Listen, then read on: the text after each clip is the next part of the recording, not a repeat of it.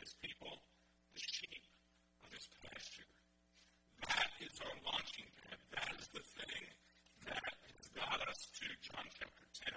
Now, before we go any further, let's pray together.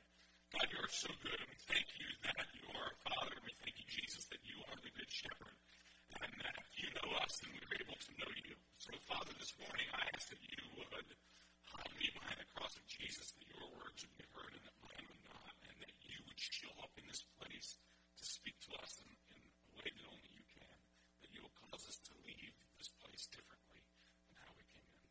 You are good. We love you. In the name of Jesus, we pray. Amen. All right, so John chapter 10, Jesus starts off talking to a group of people about who he is and why he came. And the group of people include people who are already his followers, as well as some people who don't trust him, don't like him, who in their minds, Jesus is stealing their thunder. So he is threatening their authority, threatening their power, not because anything he's saying is not true. It's simply because they have a religious order in place, a religious system that they have adopted that is not biblical. We say biblical because we have a Bible, but then it was just not following God. So, John chapter 10, Jesus picks up the story of who he is, and he's telling sort of help people understand. But before we get to that, I want to read, it'll be on the screen, I want you to see a quote from a book by Tripp called Morning Mercies. People can love and respect you, but they can't give you life. Situations can make your life easier, but they can't give you life. Locations can bring some changes, but they can't give you life. Achievements can be temporarily satisfying, but they can't give you life. True, lasting hope is never found horizontally between us. It is only ever found vertically at the feet of the Messiah, the one who is hope. Let's read that again. People can love and respect you, but they can't give you life.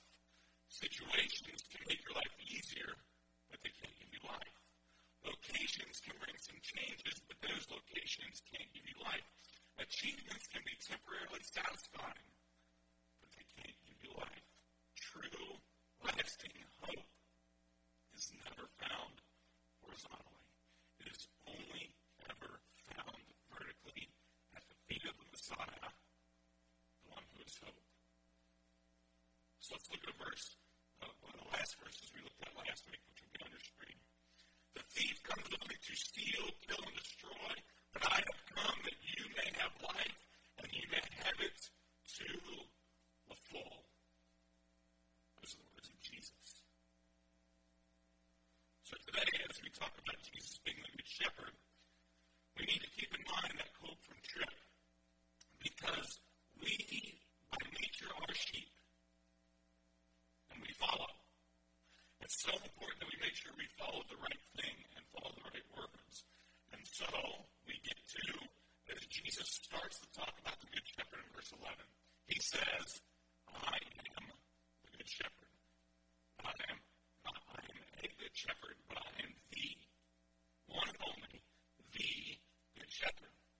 The Good Shepherd lays down his life for the sheep. The hired hand is not the shepherd who owns the sheep.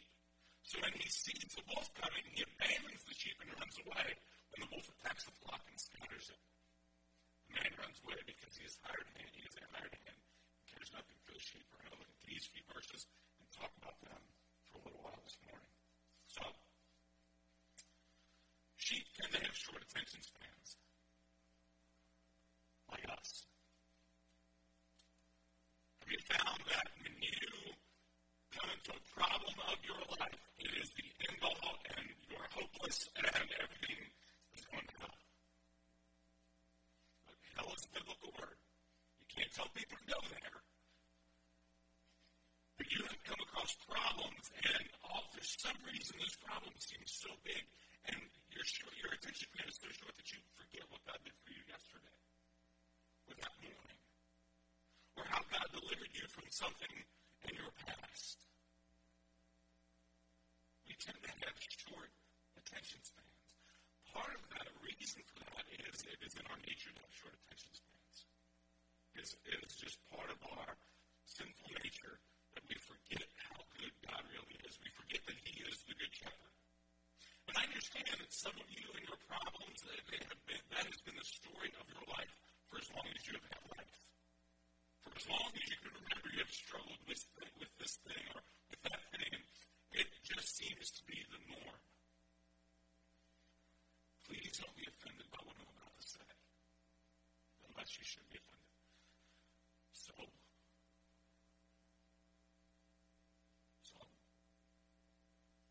that is just the thing that God says, I'm going to have this thing in your life so you can never, ever not depend on me.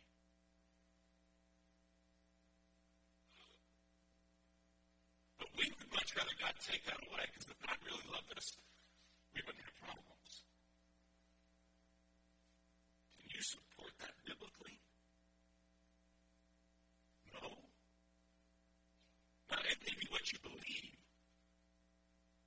but who cares what you believe? Unless you can support it biblically. Remember, we started this journey talking about how the Bible gets a lot of credit for what Benjamin Franklin said. Okay? So, I'm not saying Benjamin Franklin didn't say some wise stuff, but that doesn't make it in the Bible. A penny saved us a penny earned. Yeah, that's very smart. But it's not the Bible. Nothing wrong with motivational stuff. But if you're going to believe something, if you're going to attach yourself to a spiritual truth, have a reason why. And your reason why really should be, well, because Isaiah chapter 55 says this, or Jeremiah 29:11 through 14 says this, or John chapter 10 says this. If you want to have a foundation for your beliefs, at least make it Scripture. So, in the discipleship class this morning, we talked about the stuff we believe and why we believe it. There was someone, a child that passed away, and they will say, oh, he's our angel up in heaven. No. The Bible doesn't teach that. Did you know that? The Bible doesn't teach that babies or anybody become angels. No, nowhere in Scripture does it say that. As a matter of fact, the Bible says that people who go to heaven are so much more superior to the angels. And that on this earth, the angels look at you and I who follow Jesus, and they are dumbfounded by it. Because mankind was made in the image of God. Jesus died on the cross to pay for the sins of humanity, not angels. So people who die with faith in Jesus Christ when they go to heaven, they're so much more than angelic beings. We need to know what we believe and why we believe it. Because we have such a short attention spans, we forget sometimes the goodness of God. We forget that God gave us His word for our lives to help us make it through. And not just to survive, but to thrive in our lives. So He says, I am the Good Shepherd. And I do what? We're going to look at a few things this morning that Jesus does and He doesn't do. He says the Good Shepherd lays down His life for His sheep. Now, we know what happens in Jesus' life. Let's go back to the first section. The Good Shepherd lays down His life for His sheep. We know because we know the story, right? We know that at about 33 years old, Jesus is about to fulfill His purpose on the planet. And He has ridden on a donkey into the city of Jerusalem.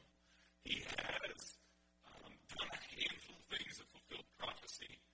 And now He finds Himself in the Garden of Gethsemane with most of His disciples laying down over there asleep. He's taken Peter, James, and John and gone a little bit farther ways off. And He says, hey, just stay here and pray for me. And then He leaves them there and He goes over here a little bit farther where He prays by Himself.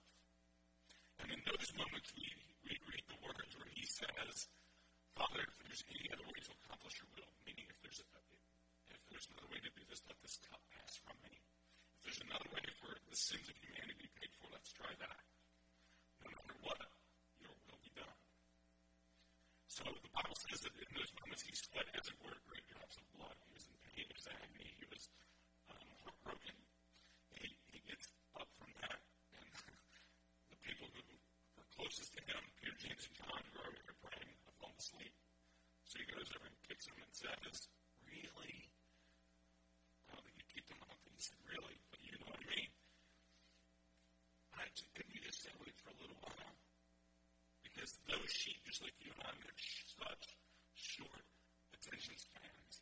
So very quickly after that, Judas comes into the garden with the high priests, and he betrays him with a kiss. You all know that story, kissing him on the cheek, and that's how he identified who he was. And so he, at that point, is led away to be crucified. We know that story because, well, we're 2,000 years after. But in their lives, when he says, the good shepherd lays down his life for his sheep, it was a different image to them. In their minds, they saw the hero of their lives, which is the first real big king of Israel who established Israel as a world power, and that was David, who was the shepherd king. And they knew the stories, like we know the stories of David saying, well, when a bear came to take my sheep, I chased it down and I slew it. David says, I actually kicked the bear in my hands. And then when a lion came, I chased after that lion, and he says, I smote it, which is how King James would have said it. He says, I smote it. And so I delivered the sheep from the mouth of the lion and the bear, and I will, in the same fashion, I will deliver Israel from this giant named Goliath. That's the image they had when they had the idea of a shepherd. They still lived in this time period. They still lived in the agricultural community. People were farmers, people were fishermen, people were shepherds, and that was part of their lives. So when Jesus talked about being the good shepherd who lays down his life for his sheep, they had a very clear image of a shepherd defending them, going in front of them, making sure that they were okay, making sure that they were safe. Jesus says this is what the good shepherd does, and then he compares to what the shepherd doesn't do. See, Jesus says, look, nobody hired me to do this gig. You couldn't pay me at this. Jesus walking around people all the time that sucked the life out of him. You understand that, right? So basically what Jesus is saying here is, you couldn't pay me to do this job. Or maybe you have a job like that. There is no amount of money that you could pay me to do this. So when Jesus says, look, there's a hired servant, he does not own the sheep. And when life gets hard, you cannot depend on him. Because he runs away. What does he run from? He runs from the wolves who will attack. Now, what we know about our lives is that there are wolves and they will attack. Some of you are under attack right now. In this room, in this moment, you're under attack. It seems like every time you turn around, there's this attack against you, attack against your faith, attack against your focus, attack against what you love and how deeply you love. There's an attack against your allegiances. There's an attack against your faith. And it seems like time and time and time again. And you get your head above water for a little bit just to get sucked back down. Jesus says, I am the good shepherd. What the hired hand will not do, I will do. Because you belong to me. Let's get to our next set of verses. I am the good shepherd. I know my sheep, and my sheep know me. I want that to sink into you, because it's not kicks and giggles. I know my sheep, and my sheep know me. So let's think about what you thought about this week. When nobody was around. It was just you in your head. In the scary place that is. Jesus says, I know you.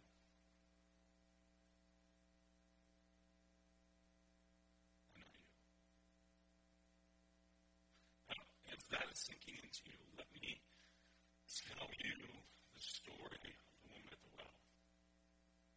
Probably a very popular story. You may know the story. If not, I'm going to give you the little shrunk down version of it. Jesus, they were heading into this town in an area called Samaria, where Jewish people did not associate with them, but they were taking a shortcut. They're going through near a city called Sychar, S-Y-C-H-R. And there's a well there. And they stop at the well, and Jesus' disciples go into town to buy food. Jesus stays at the well. At the well comes a woman by herself, and she is getting water. She's alone for a reason, because she doesn't have any friends. Because she was the woman in town that other women didn't let the husbands stop to at the grocery store. That's who this woman was. So she meets Jesus there, and Jesus engages conversation with her about her spiritual condition and so on. And in those moments, she comes to faith in Jesus. She's like, I would love to believe in this life. I knew who he was. And Jesus says, ta-da! So she comes to faith in Christ and Jesus. She goes back to town where she's from. Knowing her reputation, she goes back to town. Then she passes the disciples at least twice. None of the disciples never talk to her. They don't engage her. They pass her when they're going to town and she's coming to the well. They never say, look, it looks like you're going to the well. You got to keep out. There's a guy named Jesus. You got to meet him.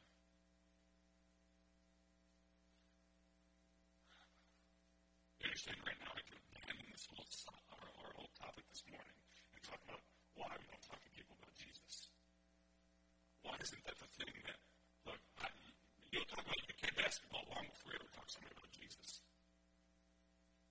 You'll talk to somebody about golf or knitting or whatever it is you do long before you'll talk to somebody about Jesus. You understand it's a fundamental spiritual problem. Because nothing will ever do for you what Jesus has done. I'm not saying there's anything wrong with knitting. I've never knit anything. There's a lot wrong with my golf game, but I still do it. And we all know there's nothing wrong with UK basketball. It's like the science coach now. I understand.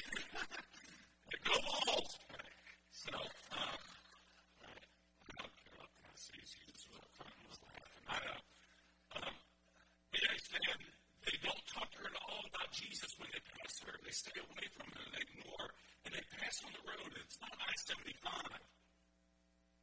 They pass on a road more narrow than this room, and they don't talk to her about Jesus. They know she's going to the well. So, she meets Jesus, changes her life, and she goes back to town. When she goes back to town, this is what she says to anyone who will listen.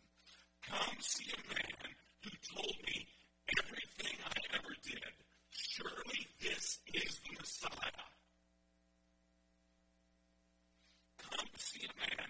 I'm going to add my footnote. Come see a man who told me everything I ever did and loved me anyway. You understand that is the story of our lives. That God knows everything we have ever done and will ever do, and he loves us anyway.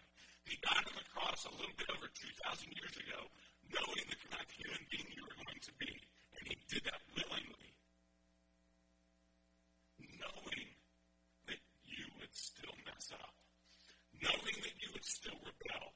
Knowing that you would still have idols in your life. Even after you gave your life to Jesus. He knew that you would still trust in money more than you trusted in him. He knew that you would still turn to relationships to fix what's broken in you before you turn to him. And he died on the cross for you anyway. Come see a man who knew everything I ever did, and he loved me in spite of that. So the good shepherd says, I know my sheep. And my sheep know me. I don't want you to miss the gravity of how that plays out in every single day of your life. Either you will live like you know the shepherd and the shepherd knows you, or you will live like you are the center of your universe. I don't care where we serve. I don't care how many meals we fix it right and center, how much coffee we make in the back. You wash all that away. That is just the stuff you do in service. I'm talking about knowing the shepherd in a love relationship. And that is the thing that motivates, that is the thing that drives. The shepherd knows his sheep, and the sheep know the shepherd.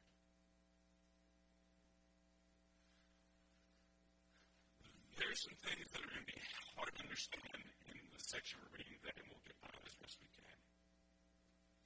Just as the Father knows me, and I know the Father. In the theology world, we believe in what is called the Trinity. The word Trinity is not found anywhere in your Bible. Nowhere is the word Trinity found. You find the principles of the Trinity, the Father, Son, and the Holy Ghost being equal, being three parts, one God. The best I can use to explain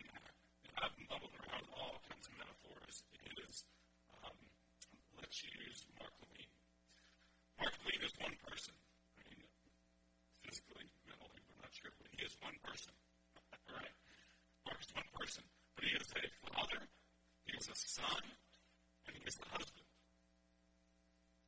He's one person, right? But to his daughters, he's dad. To his parents, he is son. And to Kara, he is husband, but he's still one guy. To all of those, he is equally important, equally valuable. But he's still just one person. So we have a Trinity. We have God, who in all equal is Father, Son, and Holy Spirit. So, when you say, just as the Father knows me, I know my sheep and my sheep know me, just like the Father and I know each other. The ideal that Jesus has in mind is not cursory. It is deep. It is heavy. It is life-changing. He says, my sheep need to know me just like the Father knows me. Oh, you and the Father are one. There's nothing separating you. It's for us as human beings to try to think that through gives us a headache. That is how we need to think about our relationship with the Father and his relationship with us. We used a verse this morning early on that I will read for you. And you need, if you want to read something, you want to write something down, write down 2 Corinthians chapter 4. We'll start in verse 5. For reading, this is the Apostle Paul writing to this. This is the second letter to the church at Corinth. When we talk about the Corinthians before, they were nuts. An absolutely crazy group of Christians. Did all kinds of wrong stuff. 1 Corinthians is Paul saying to them, you all are crazy and you need to figure this stuff out. 2 Corinthians is him saying, good job, you figured it out. That's what 1 and 2 Corinthians are about. Let's start in verse 5. For we do not preach ourselves, but Jesus Christ is Lord, and ourselves as your servants for Jesus' sake. For God, who said, let light shine out of darkness, made his light shine in our hearts to give us the light of the knowledge of glory of God in the face of Christ. But we have this treasure, us. We have the treasure that's what he just talked about, the light of the glory of God in Christ. We have this treasure in jars of clay, very fragile beings, he says.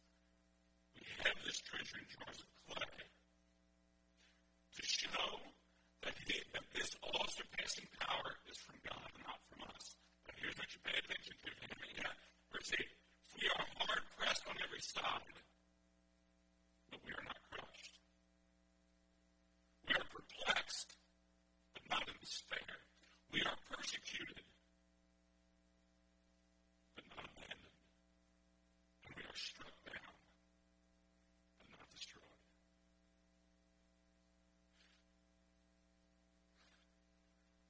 So when Jesus says, I know my sheep, he knows what it means when you hurt. He knows what it means when you feel like you have nothing left to give. He knows what it means to struggle to take this way, to take that way. He knows what that means. Just as the Father knows me and I know the Father, I lay down my life for the sheep. Verse 16. I have other sheep that are not of this sheep pen. I must bring them also. They too will listen to my voice. And there should be one flock and one shepherd. So let's talk about that very quickly. We're not talking about denominations. Denominations are not found anywhere in Scripture. I have a bunch of friends in different church denominations. Here's the one thing that we need to agree on. One thing. All the other stuff, we figure out later. But here's the one thing. The one thing that the Bible talks about is the one thing. And that is, are you trusting in Jesus and Jesus alone as your Savior? Is it only the blood of Jesus that you are trusting in to pay for your sins? Or are you trusting in a bunch of other stuff? Are you trusting in being a good person along with Jesus being your Savior? Because the Bible is very clear, it's Jesus or nothing. You cannot add to or take away. So really, I don't really much care what a lot of people think about a bunch of stuff. And I'm sure there's even more people who care less about what I think. It really does come down to, okay, are you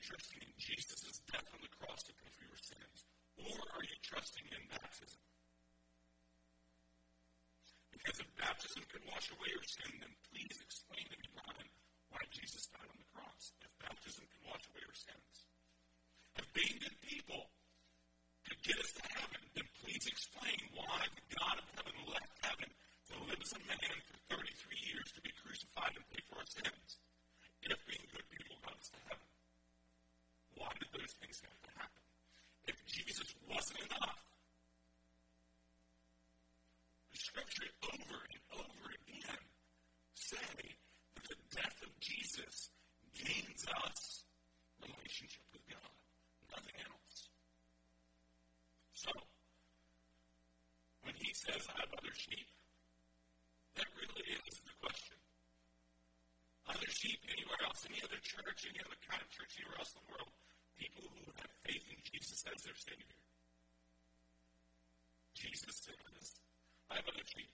They're not with you guys right now. Remember, he's talking to a very small group of people. He says, I have other sheep. Now, at some point, we have to lay down some pride. You get that?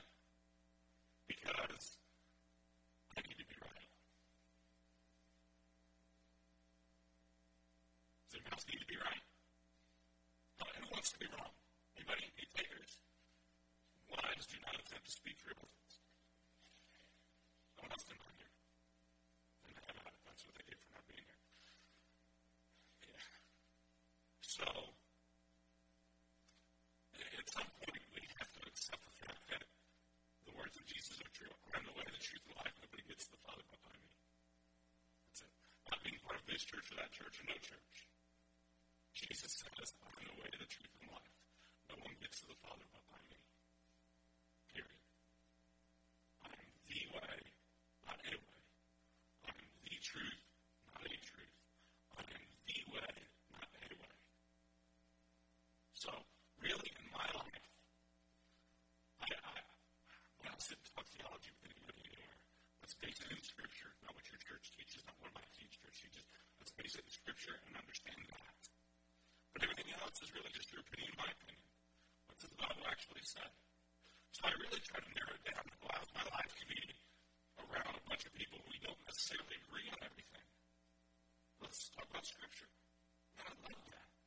When we can talk about Scripture, maybe we disagree how it reads. Fantastic. I want to be a good student of what God has to say in His Word.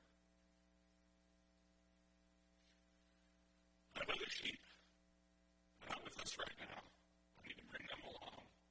So there's one flock, and one pastor, and then one shepherd.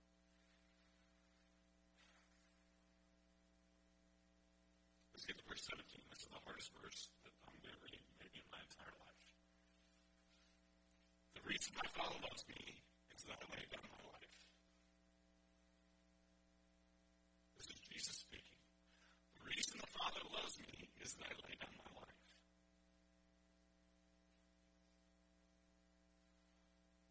When we talk about the Trinity and how that'll drive you to drink, okay, Jesus says the reason God loves me is because I laid down my life and I'm going to pick it up again. Not a reason,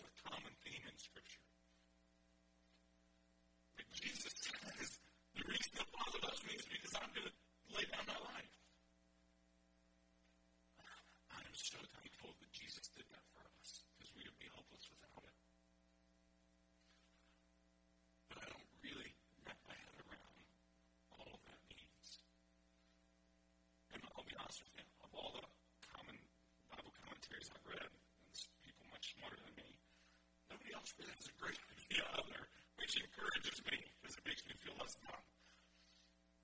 He said, I will lay down my life only to take it up again. Now, verse 18 and down is absolutely, as much as the first part confuses me, gives me a headache, the next part gives me life. He says, no one's going to take my life from me. Now, you and I know the story, and so we can say, nobody's going to take it from me. They're going to beat me, and they're going to pull out my beard, and they're going to put a thorn of crowns on my head. That will be nearly unrecognizable. And they're going to lay me down on the cross, and they're going to nail me to it. And I will fulfill prophecy in the doing, because Isaiah says that all of that is going to happen. And they are going to set me up, and they're going to stick that cross in the ground, and to be shamed in front of everyone. But nobody's going to take my life from me. But I lay it down of my own accord, of my own choosing, of my own will. I will gladly give my life. I have the authority to lay it down and authority to take it up again. This command I received from my Father. Dad said, this is what needs to happen, so this is what I will do. But nobody's going to take it from me. I have the authority, I have the power over my life, and I will gladly lay it down for you. That's what the Good Shepherd does.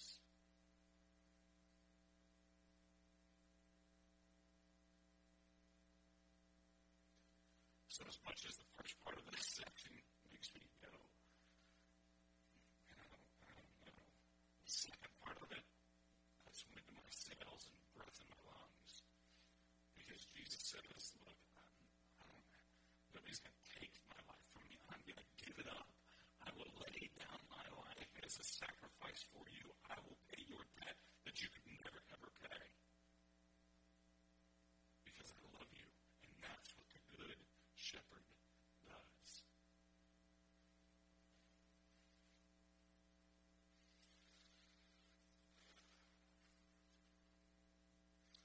So because we are sheep, we have such very, very short attention spans. And sheep aren't the smartest animals in the kingdom. They're pretty low on the food chain. The sheep is no one's predator.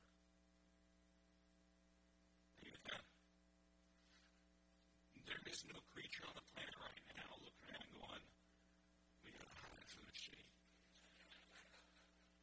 Understand? So there's a reason why John and David and Jesus himself talk about children of God and being part of his kingdom as being sheep. It's not because we're the smartest. It's not because we're the most clever. It's not because we have this incredible ability to survive. It's because we desperately are in need of the shepherd to care for us. That is a fact. The question is, will we let him? Will we let God lead us? Will we seek his face? Will we know his voice? Will we make his words a part of our vocabulary, a part of all of the stuff that's in our heads? Will we be good followers? Because let's be honest, it doesn't really matter how good the Good Shepherd is if we don't follow him. Let's pray.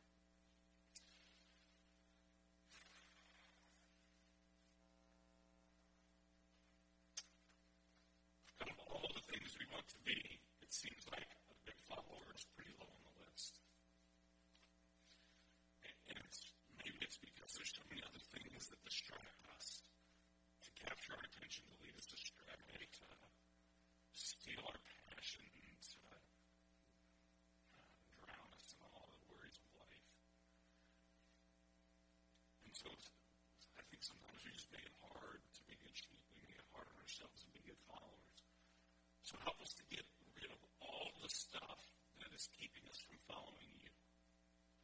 Help us to weed out all the stuff that needs to be weeded out. Help us to yank weeds out by the roots that don't belong, and they're distractions, and they're places for discouragement and defeat. Help us to get those things out of the way so that we can